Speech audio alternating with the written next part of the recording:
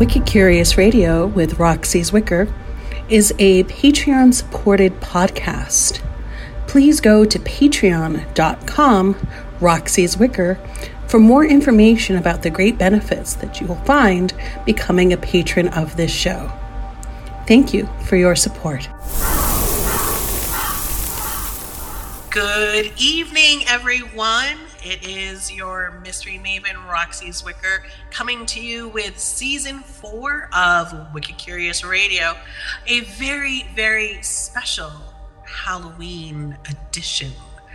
I am accompanied by the Professor Lou Blassie, and we have 3 terrifying tales for you to sort of keep that Halloween spirit going. And I'm actually so excited that we are on season 4 of Wicked Curious, Lou. I know, right? And we did a couple together, and you've done 1 or 2 without me, and now we're back. I'm happy to be back doing this again.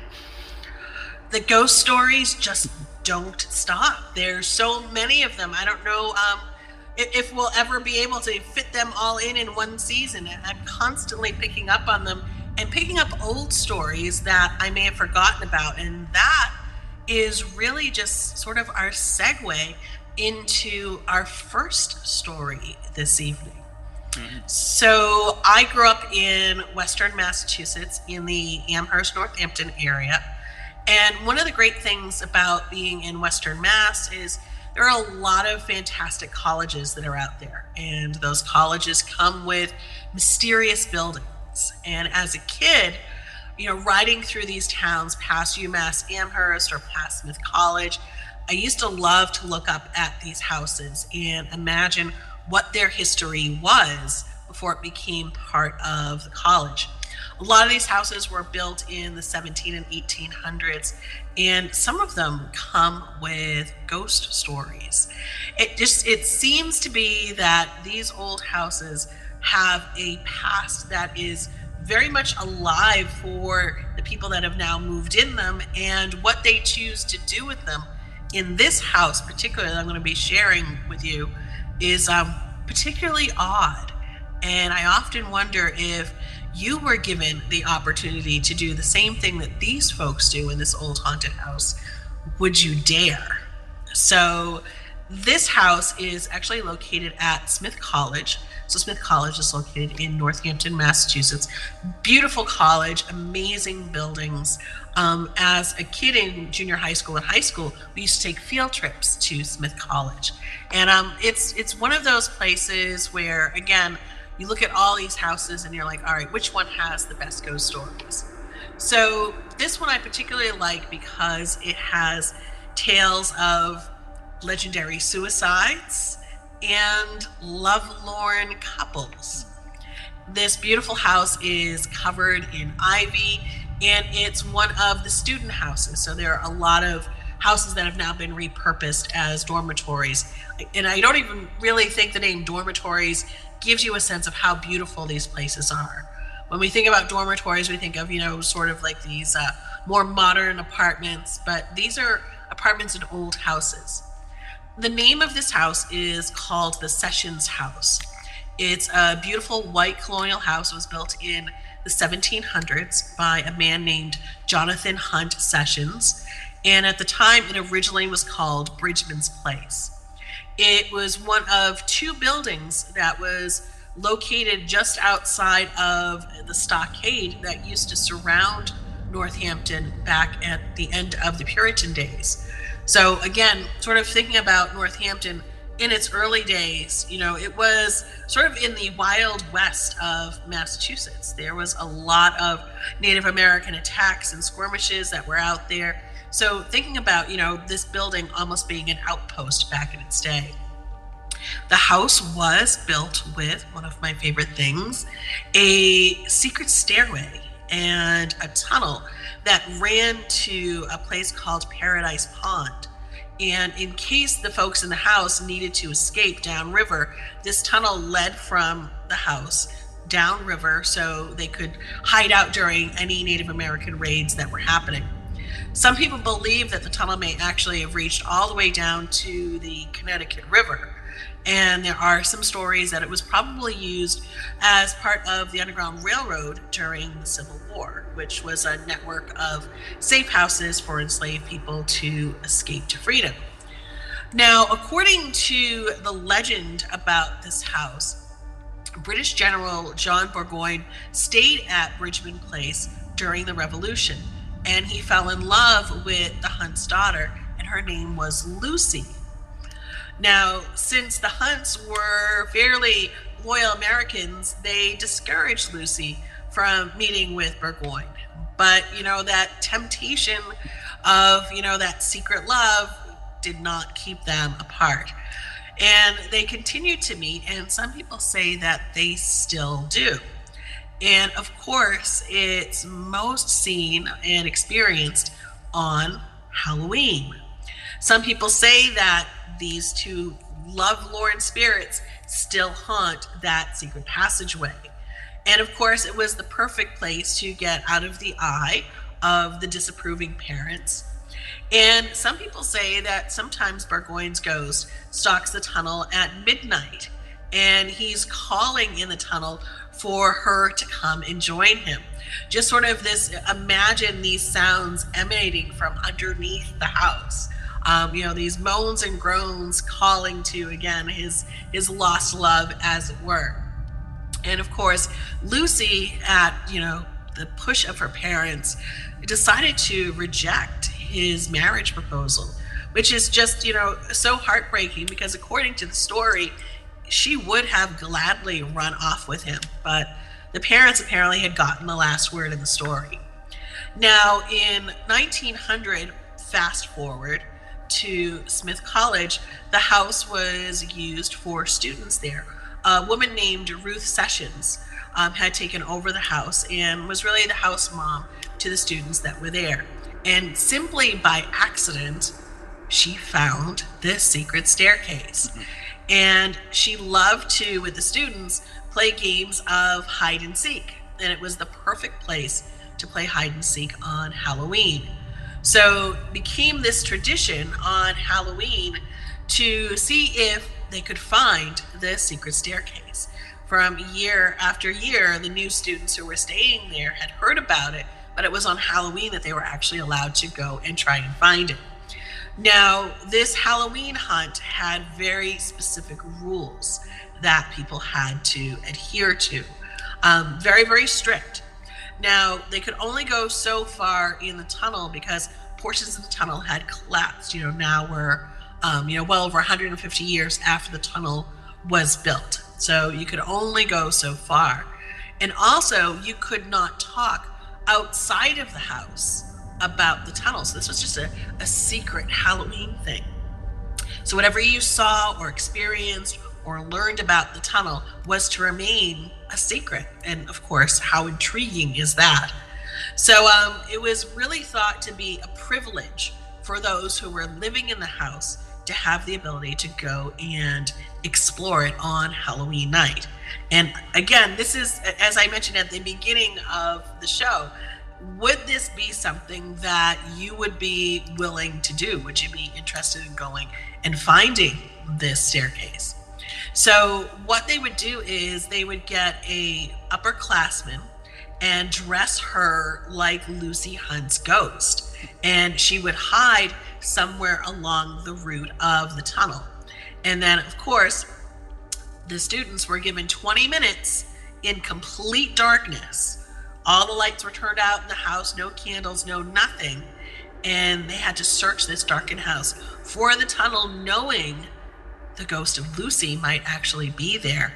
And then, of course, being surprised that there was someone dressed like Lucy there. Now, there were also other characters, people that were brought in as students to hide behind the staircase and to hide in the closets. So as the students are searching this darkened house that is haunted, looking for this tunnel, there's other students jumping out in the dark trying to scare them from continuing their search for this tunnel. So, I mean, truly a haunted house. And then after the 20 minutes was up, of course, you couldn't talk about what had happened that night. At the end of the evening, it wasn't allowed until next Halloween. So just these groups of people in that experience on that night, keeping it all to themselves. And of course, very intriguing for those on campus who knew there was a little something odd going on in the house. Now, there was also a couple of other stories about this same location, which, by the way, still does stand today. There were said to be the spirits of 2 children that haunted this building as well. The legend about that was that a mother had thought her children were the ghost of Lucy and, of course, her long-lost love. And she had chased the children into the parlor and, according to legend, stabbed her children to death, thinking that they were intruders in the house.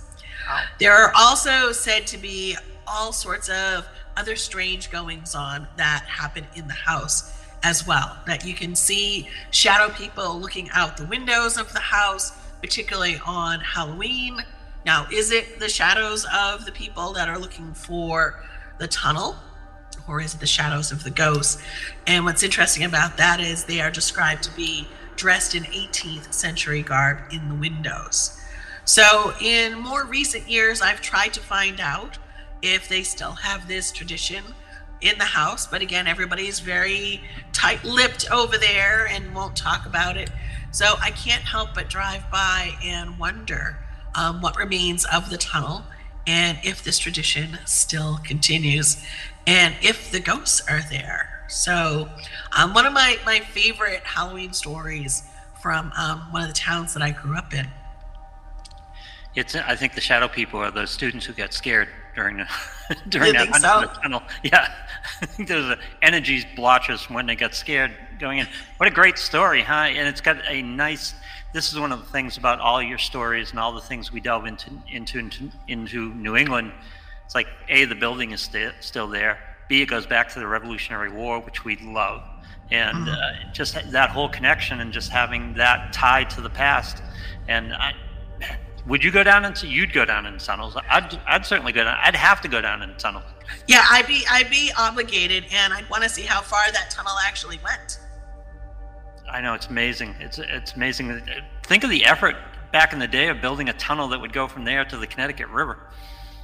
Yeah, it's not a short journey from where Smith College is to the Connecticut River. I mean, you're talking probably at least 2 miles to get there. And, you know, in those conditions back in the day, to think about what it was actually as a tunnel, like, you know, it wouldn't have walls, it wouldn't have proper supports. I mean, it was probably just like this dirt hole that led out to the river. Now, if this was secretive in terms of within the house, where did you get the tales of this? How did the tales slip out? So, of course, there were legends about the house, and people wanted to get into the house for Halloween. So finally, in the 1990s, Smith College came clean about a lot of the haunted buildings they had, because there are other haunted buildings on campus as well. So they did an interview with the Daily Hampshire Gazette and shared some of the stories. Everybody already knew the history of the house and the legend of Lucy and Burgoyne, but the mystery was there as to whether or not the tunnel was still there and what traditions sort of followed after that. There were even rumors that seances were done in the house on Halloween, and that things were said to have moved around. It was believed to have been Lucy. Well, Victorian times, right? Seances were a big thing. Absolutely. So how big, give me a picture of the size of this house. How big is this? How many people generally live in this house? So, I mean, it is, you know, your standard colonial house with additions in the back. So 3-story house, a beautiful porch, carriage house in the back. Yeah. So you maybe easily to probably fit a family of 8 or 10 in there back in the day. And also considering that it was an outpost, it needed to be large in its own right, of course, to accommodate the people that would be keeping post there as well. Yep. It's amazing at this point in time that there's not a TikTok or something of those tunnels.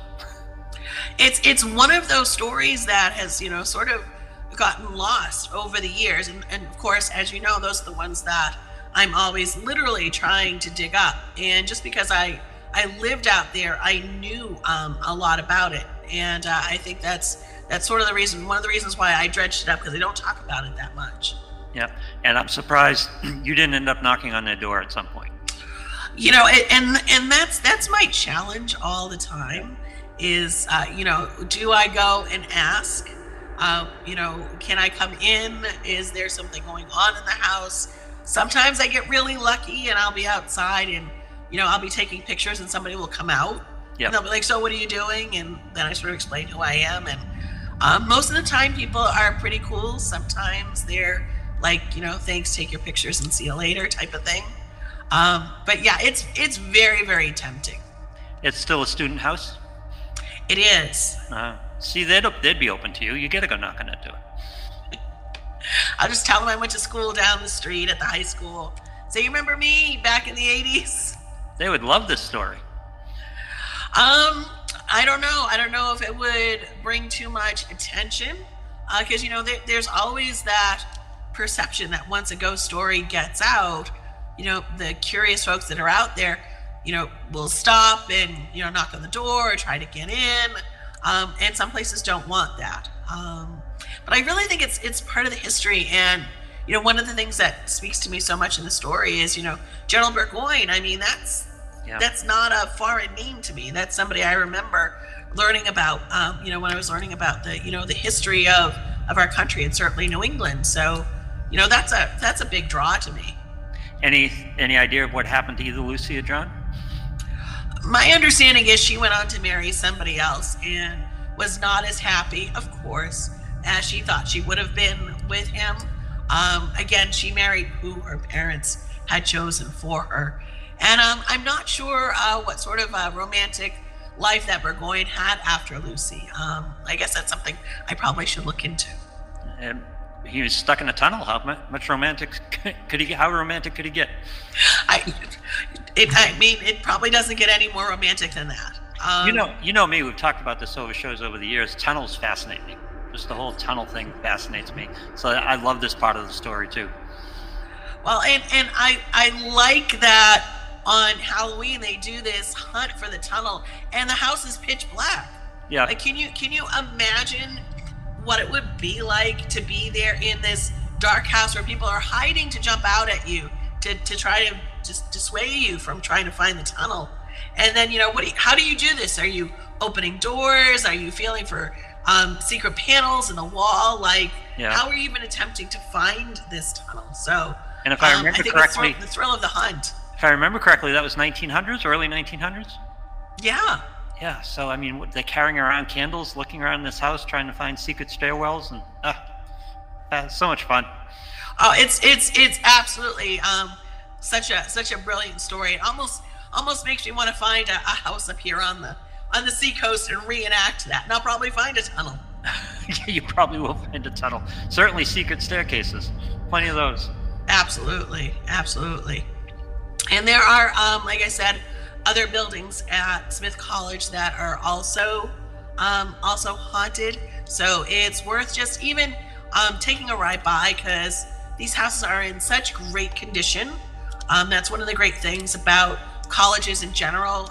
As long as, you know, they're doing well, the buildings that are put in their care also do very well. There's an amazing Second Empire style Victorian house in their collection, and I swear it's like my favorite house in Northampton. And I'm like, someday I'm going to hear a story about that house. Unfortunately, I haven't yet, but it doesn't mean that I won't.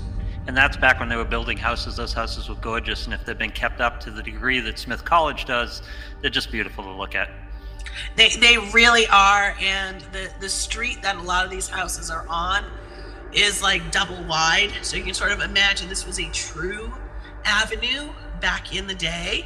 So this would be a place where people would, you know, go and stroll. You can picture the horses and carriages. Like, it really is evocative of that time frame. And there's, you know, very little, you know, aside from modern cars and street lights and, you know, things like that. But just remove that layer and you're back there. And it's one of those special spaces. this is the fun part of the history that you include in the tours that you do, is that you really can get in the space because you're right in front of the building, same space. You don't have to imagine much. All you have to do is let your mind wander back to an earlier time, and it's very easy to do. It's great. It's great storytelling. It is, and I thought that would be a great story to start our Halloween show off with. I mean, it's just so appropriate. And if anybody wants to reach out, you can always reach out and contact me at roxiezwicker@gmail.com if you have any stories about Smith College, or if you've heard anything about this particular house. I'd love to hear more, just because, again, this is the area that I grew up in and spent a lot of time around these houses, and I'd love to add more to these stories. And that's sort of the bonus of doing what I do. It might seem far-fetched to put that request out there, but time and time again, I get people on my tours or at my talks that are direct links and relations back to these stories. So this is what I'd love to have a little bit more on if it's out there.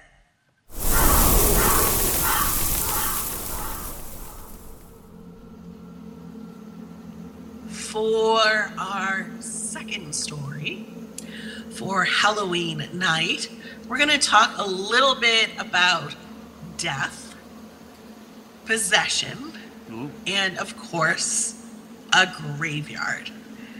3 things you need for any Halloween celebration. Yes. So this story concerns a young lady named Susie Smith. She was 17 years old. She was the daughter of Dr. Greenleaf Smith of Lawrence, Massachusetts. And the very strange occurrence that happened upon her death during the 1800s still cannot be explained to this day. Is there some sort of scientific explanation for this? Was it otherworldly? Will it cause you to believe in spirits? We'll have to see where this story is going to take you. So Susie was a very popular girl. She had lots of friends. In fact, she was the organist at Webster Hall in Lawrence, Massachusetts. One day she had taken sick, and on a gloomy Wednesday, she woke up from a very, very deep sleep and exclaimed to her father that she had attended her own funeral. Ooh. The experience that she described to him was so real and very vivid in the smallest of details. And she spoke of these details, including things like the hymns that were sung at her funeral, how the mourners were dressed, who was there, who was in line getting into the church.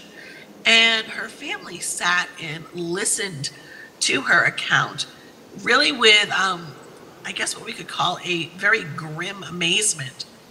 They couldn't believe that it was like hearing exactly, moment by moment, what to expect at her funeral.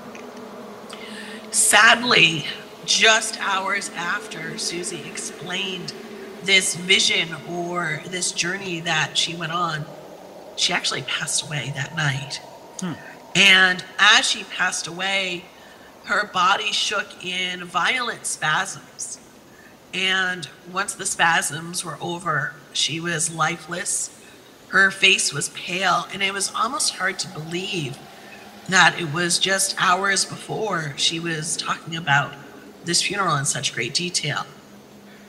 So Susie's family stood there over her silent, now dead body and cried and tried to reconcile the loss of this beautiful and vibrant young woman.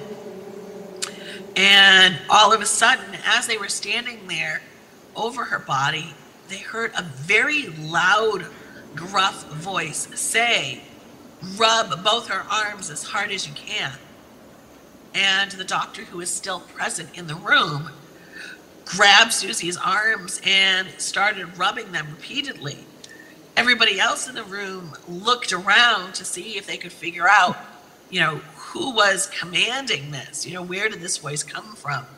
And they didn't hear the voice for the next couple of minutes, but the doctor went ahead and he was rubbing Susie's arms, trying to get her to come to in a very strange way. Like, they didn't even question where this voice had come from. So while he was trying to get her to come to, rubbing her arms, a second voice rung out in this room. It was different from the first voice, and it instructed the doctor to raise her up. So Susie's father reached around her dead body, propped her up, and sat right behind her. So if you can sort of picture Susie her dead body leaning up against her father. And it seemed to be within just moments, Susie started to breathe, and everybody was completely shocked by what they had seen. So all of a sudden, there was another voice, and the other voice that came through was also different than the first two. And it said, if I could move her legs around so that I could set them up on the footboard and put her feet where they could rest, she'd be all right. And again, people are looking around the room in amazement. Wow. They're now leaving the room, going to other rooms in the house, and there's nobody else there. They were all gathered in the room where Susie had died. Before the doctor could reach down, move her feet, and put them on the board, all of a sudden they watched her body do it for itself. The feet swung over, rested on the footboard. The legs were now in a completely different position. Then it was described that Susie's body was possessed by a very friendly but energetic spirit. And this too seemed to be different than the others that had come forth. This spirit decided to move Susie back into her original position on her deathbed. So imagine sort of the chaos and the scene of seeing this dead body, this girl who, remember, was alive at the beginning of the day. Now she's dead. There are these voices talking about moving her around, and then all of a sudden she's moving on her own, and she even took some breaths. So as people were sitting there completely awestruck and dumbstruck at what had happened, they were also wondering what was going to happen next. Was this even a safe position to be in? Should they go and get the minister to sit with them? Or, was this some sort of bad possession that was happening?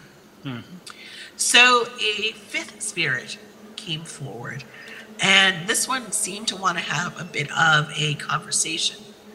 And this conversation lasted for 3 hours into the night, according to the people that were there. Wow. And the voice informed the family that Susie's body had been possessed by all of these different spirits. And once again, Susie seemed to be in this deep sleep, almost like a catatonic state. And in the morning, after sitting there all night long, the spirit talking about the possession, in the morning at first light, Susie's eyes opened. And she asked, "Who am I?" And her father turned around and said, "You are Susie Smith." And the spirit replied in a voice that was not Susie's, "No, I ain't. Susie Smith died last night." Oh. Wow. Then the story goes on to say that for the rest of the day, this spirit spoke through Susie, maintaining that Susie indeed was dead. By Friday morning now it's a couple of days after Susie's passing, her body seemed to have again these spasmodic episodes. And after the spasmodic episodes stopped, her body was quiet and cold, and now it truly seemed like she had passed on. There was no further presence of spirits, there was no sound, there were no voices, no one talking till the wee hours of the night. So the doctor decided that perhaps it was time to prepare her for burial.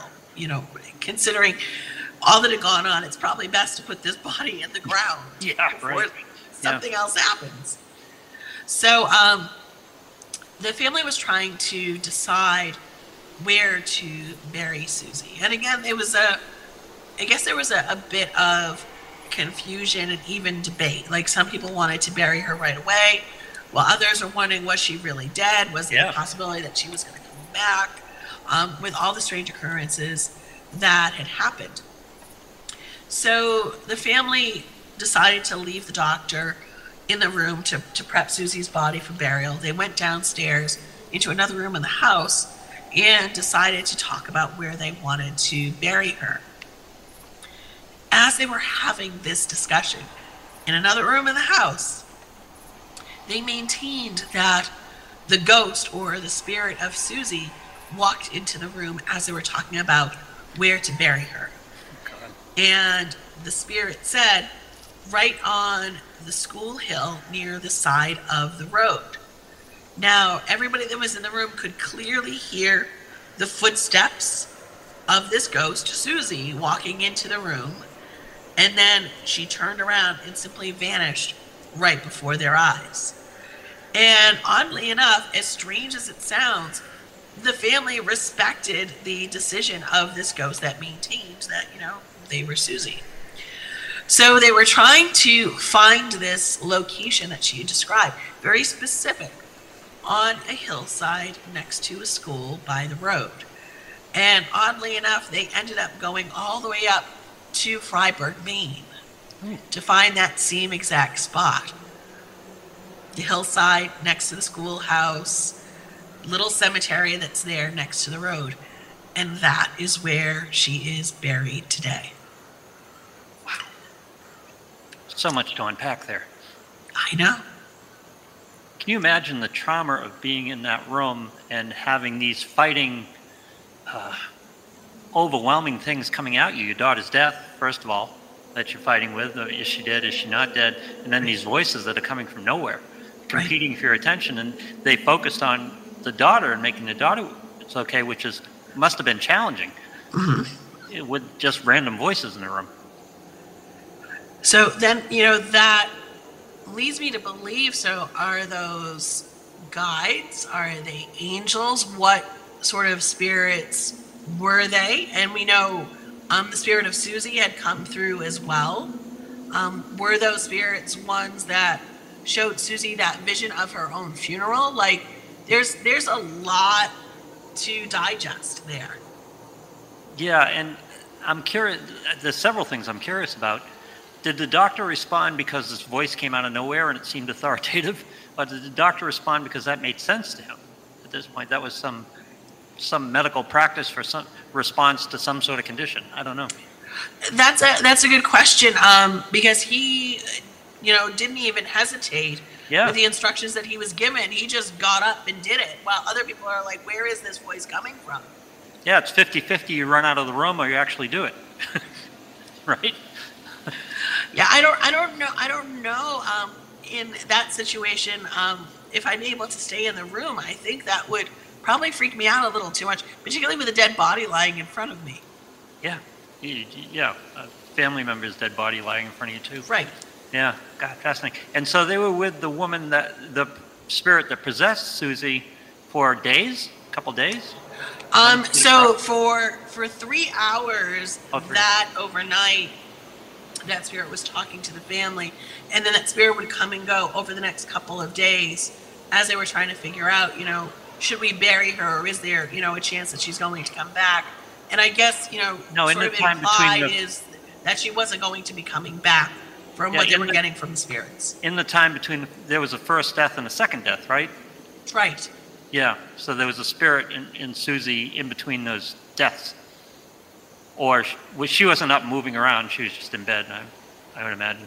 Right. Yeah. Oh, God. Think about that. It's interesting because, you know, if we take a look at this story, you know, even through modern times, you know, people that I've known and people that I've talked to over the years, that, you know, somebody can be deemed clinically dead, but it still sometimes seems like they're breathing or their body spasms. And there is that question, like, are they really dead, or is this, what the body does? And then, if you want to step over into the spiritual realm, thinking about spirits that are there to bring them over to the other side, which is probably more common than most people realize. I have a lot of stories about, hospice places and things like that, Sure. Where spirits just show up when someone passes, whether they're related or not related, to sort of bring them over. So I like all the different things that are happening in this story. It seems like everything happened when Susie died. And then from Lawrence, Massachusetts to Freiburg, Maine, that's a lot of wandering. That is. In the 1800s, too. It's a lot of wandering. It was. Yeah. And again, sort of, in my mind, reading into that story, I wonder if, their journey of finding this exact space that she described, did they do it to make sure that her spirit would rest in peace? Thinking that if they found the wrong place, that, maybe her body might be possessed, or she might come back from the dead. So trying to get into their mindset of finding that space. Also makes for an interesting and probably very effective grieving process too, because that was a time investment for them. Mm-hmm. and getting away from the situation and being on their own and processing the grief of losing their daughter. Mm-hmm. Have you had, this sounds like a very unique story to me, have you had any experiences like this where disembodied voices have accompanied the death of somebody? Yeah, we have. I've probably mentioned it in previous episodes, but it's funny because I have a sort of new piece to the story. So we have an old age home in Portsmouth, and this story has been, it's been passed down probably at least 30 years, that when someone passes away, there are the spirits of children that appear in the room or talk, or the resident will talk about seeing this child, and then they're dead later that night. So I was actually at a campfire ghost storytelling last week. It was out in the middle of woods in New Hampshire. It was for the Girl Scouts, and we had the campfire going, and out of the Girl Scouts that were there, the most scared person was one of the chaperones. It was one of the moms. Yep. She's like, your stories aren't going to be too scary, are they? And I'm like, well, she's like, because ghosts really scare me. Well, what are the odds? I mean, obviously they must have been pretty good. What are the odds that one of the places I was talking about had a direct link to this woman that's like, I don't want to hear about ghosts? Yeah. And it was that old age home in Portsmouth. And the story that I described, I kid you not, I know it's going to sound crazy. The story that I described happened to her mom. Oh my God, really? And she was sitting there, and she's like, this is all just a little too much for me. Yep. And it was the same thing about a child appearing, within the day of that person passing, and someone either, again, saying there's a child in the room, or the resident themselves saying that this child came to visit me. And the story I was telling was about another resident, not her, mm-hmm. which I had spoken to the family members of this other resident, no relation, but the same exact scenario. She was so spooked. But then again, I'm thinking to myself, what are the odds? Out of all the stories that I have and all the stories that I tell, I told that one, and she's sitting right in front of me. Yeah, but that old age home, that nursing home in Portsmouth, has been there a long time. Yeah. Yeah. I don't know, the woman who I had talked to previously, the one that had, given me her personal experience with that story, she took it as a good thing. She said, at least she wasn't alone when she passed. Yep. And this other woman, she's like, I don't even know what to think of it. She's like, I need to process this. And there's a lot of that in the story that I just told about Susie. Like, what do you do if there's a spirit there and someone's passing, like, do you usher them away? Yeah. Do you invite them to stay? Are they a good spirit? Are they a bad spirit? Why are they there? Why does it happen for some people and not others? Like, there's a lot to unpack here. Well, several were trying to save Susie, which is interesting. And one ended up possessing her, whether it was, I don't know, I hate to use the term, or whether it was a joyride or not, I don't know. But ended up in the body. I'm interested in what was part of that conversation. What do you talk about with the spirit that's possessing your daughter's body till 3 a.m? What's that conversation like?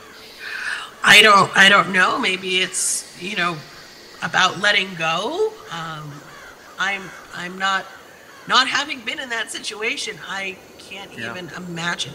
So several of the spirits were kindly. They were trying to save her, so they would have a kind approach to helping the family process it too. Yeah, and she was said to be a kindly person herself in life that had so many friends and went to church and apparently did all the right things. Great story. Love that story. Yeah, it brings about a lot of questions though, and I not about the story itself, but like just death and passages in general, because it is just such an energy charged experience. Yeah. I think everything that we think we perceive or think that we know in that situation isn't all of it. And certainly, again, from the amount of stories that I've heard, there's a lot more that's going on in those last moments. Again, because of all the energy and emotion and feeling and movement of energy too. When someone passes, that energy is, I'm a firm believer, is going somewhere. It's moving throughout the space. The doctor didn't flee. The family didn't flee with the voices. And then, I'm sorry, if my daughter sits up and tells me I'm not Susie Smith anymore, she died last night, I'm out of the room. At that point. I guess I would have to. Yeah. I'd have to agree with you on that one. Like. Yeah, that was a killer. That was a killer right there. That's a statement you don't want to hear. Yeah, that's a little overwhelming for sure. Yeah. So there we have the ghost of Susie Smith. You decide what sort of spirits those were, and if there are spirits at all when someone passes over, and what would they want, and are you truly alone when you cross over? Even if it's not people that are there people going to be there to welcome you? It's definitely something worth exploring.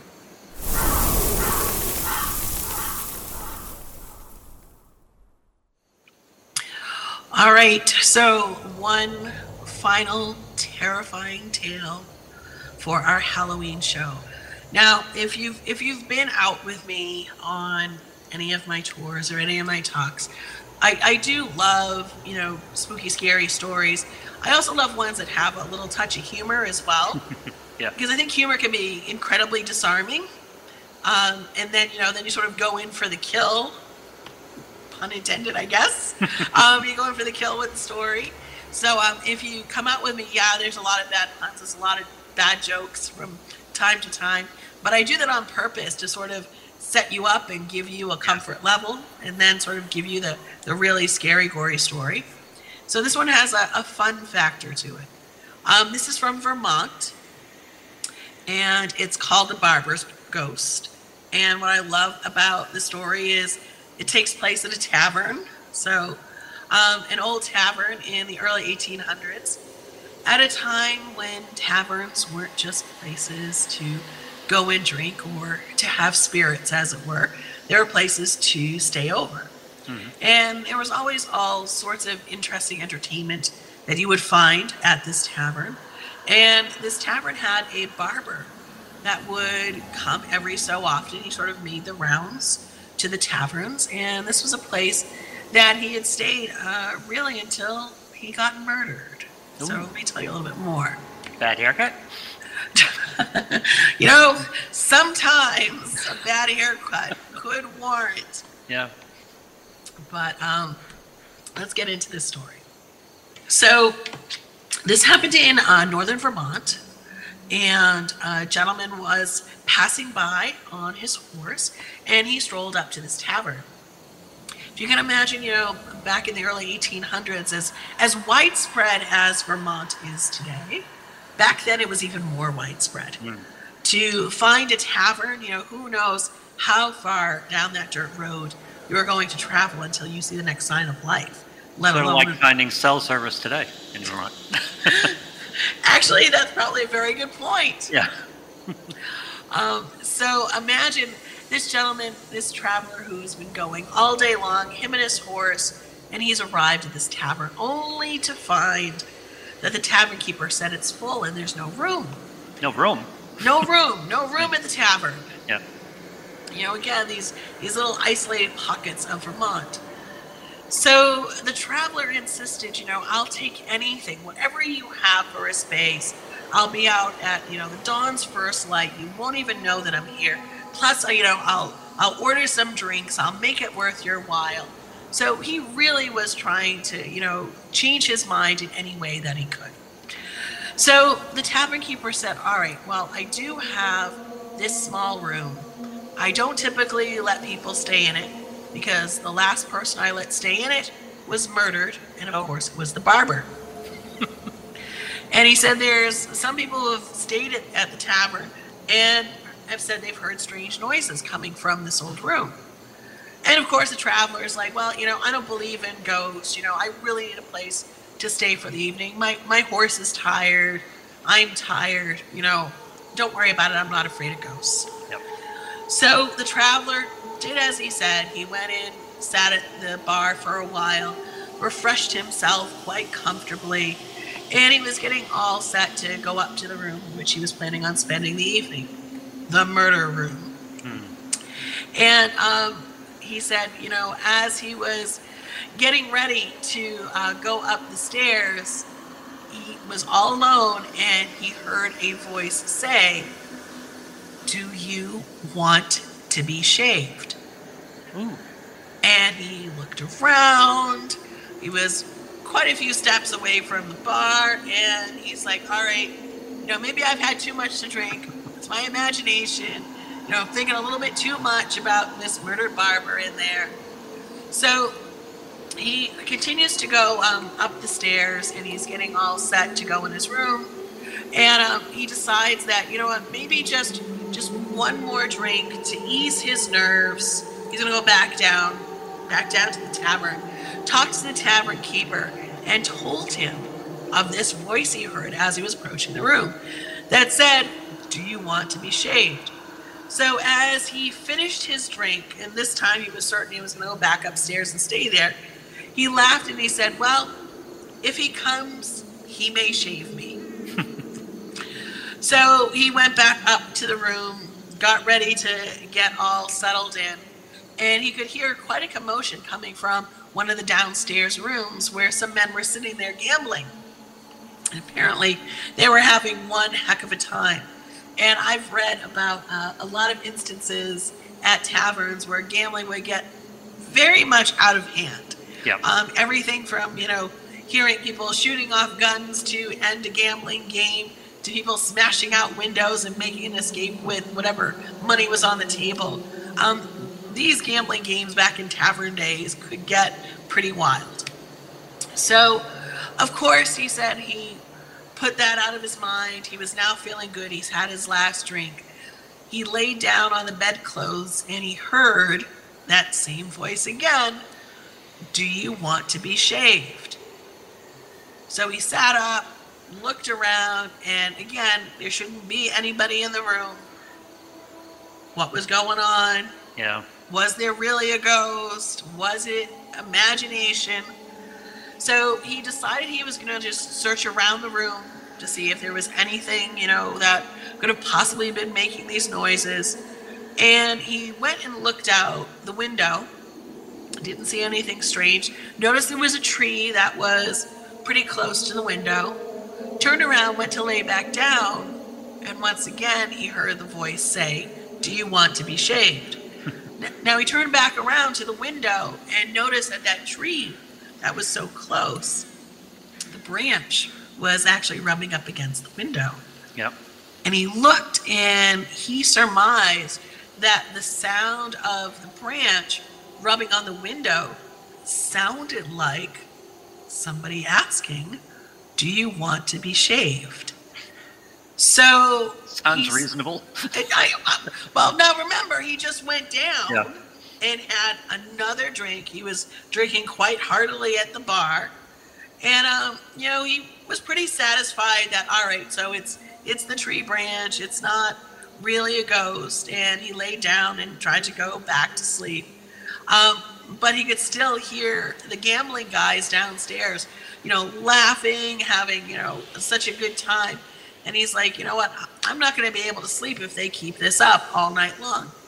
So he decided what he was going to do was wrap himself in the white bed sheet, and he put a towel over his arm, and he had the wash basin in one of his hands. And he went downstairs into the room where the gamblers were and asked them, "Do you want to be shaved?" Okay. Yeah. The gamblers were terrified at his appearance. So they all took off. And when they all left the room, of course, they left some of their money behind. So he went and collected whatever he could find for money from the table, swept it into the basin, and went back upstairs, took off the towel, took off the bedclothes, and went to sleep.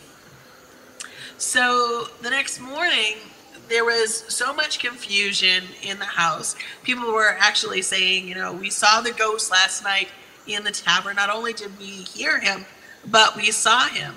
And of course, he was chuckling to himself because he knew the truth of the matter, that was really him that had dressed as the ghost. So it was funny because a couple of the gamblers were sitting there, and they said that they had never heard of a ghost robbing people. All he wanted to do was offer them a shave. Like, it did not make sense to them. Yep. So our friendly traveler took this as his cue, packed up his stuff, hopped on his horse, and took off. And of course, the gamblers never found the rest of their money. They still maintained for years later that the tavern was haunted. Again, by this barber's ghost, as opposed to, this man who used the ghost story to his utmost advantage. Yep. That's the liquor talking right there.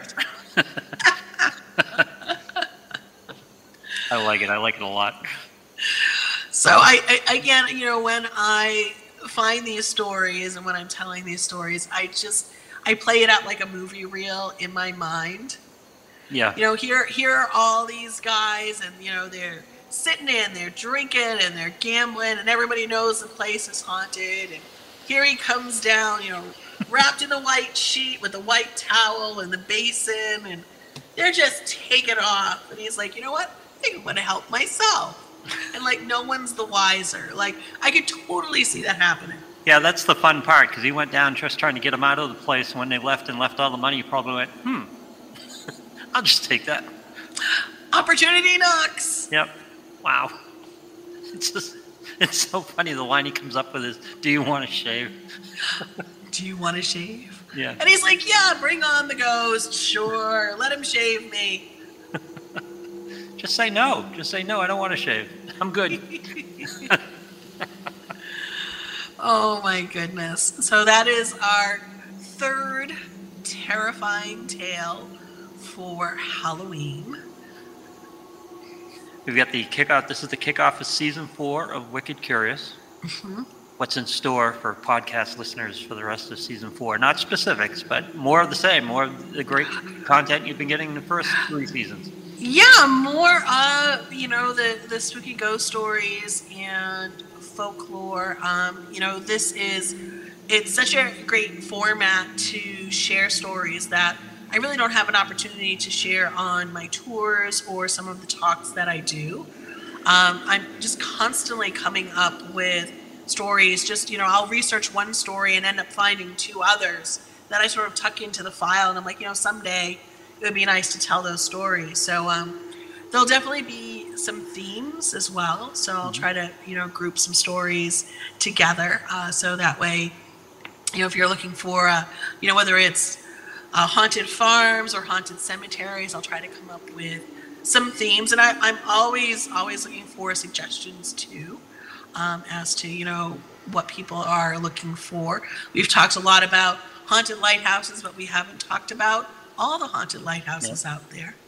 And you're looking for stories, so if listeners have stories, by all means, send them along. Where can they send the stories to? How can they contact you? So you can always send your stories to Roxie Zwicker, RoxiezWicker @gmail.com. You can always visit New England Curiosities at newenglandcuriosities.com. Some of the places that I visit and I'm researching, you can find on my Instagram at RoxieZW. I spent a lot of time this summer looking for news stories in Connecticut and Rhode Island. So you're going to see some of those stories come up on Wicked Curious as well. But listeners, any tales you have, whether it be in your family or in your home or in your neighborhood or in your town, it's always great to get those stories because it's just there's an endless supply of them here in New England. And you don't know who else might be telling a story about that location. Happens all the time. Yep. So thank you so much for joining us for our episode 1 of season 4 of Wicked Curious Radio. And don't forget that you can go ahead and click the subscribe button so you never miss an episode. And for now, we bid you a fond farewell and remind you to always stay spooky. Happy Halloween! Wicked Curious Radio with Roxie Zwicker is a Patreon-supported podcast. Please go to patreon.com, Roxie Zwicker, for more information about the great benefits that you will find becoming a patron of this show. Thank you for your support.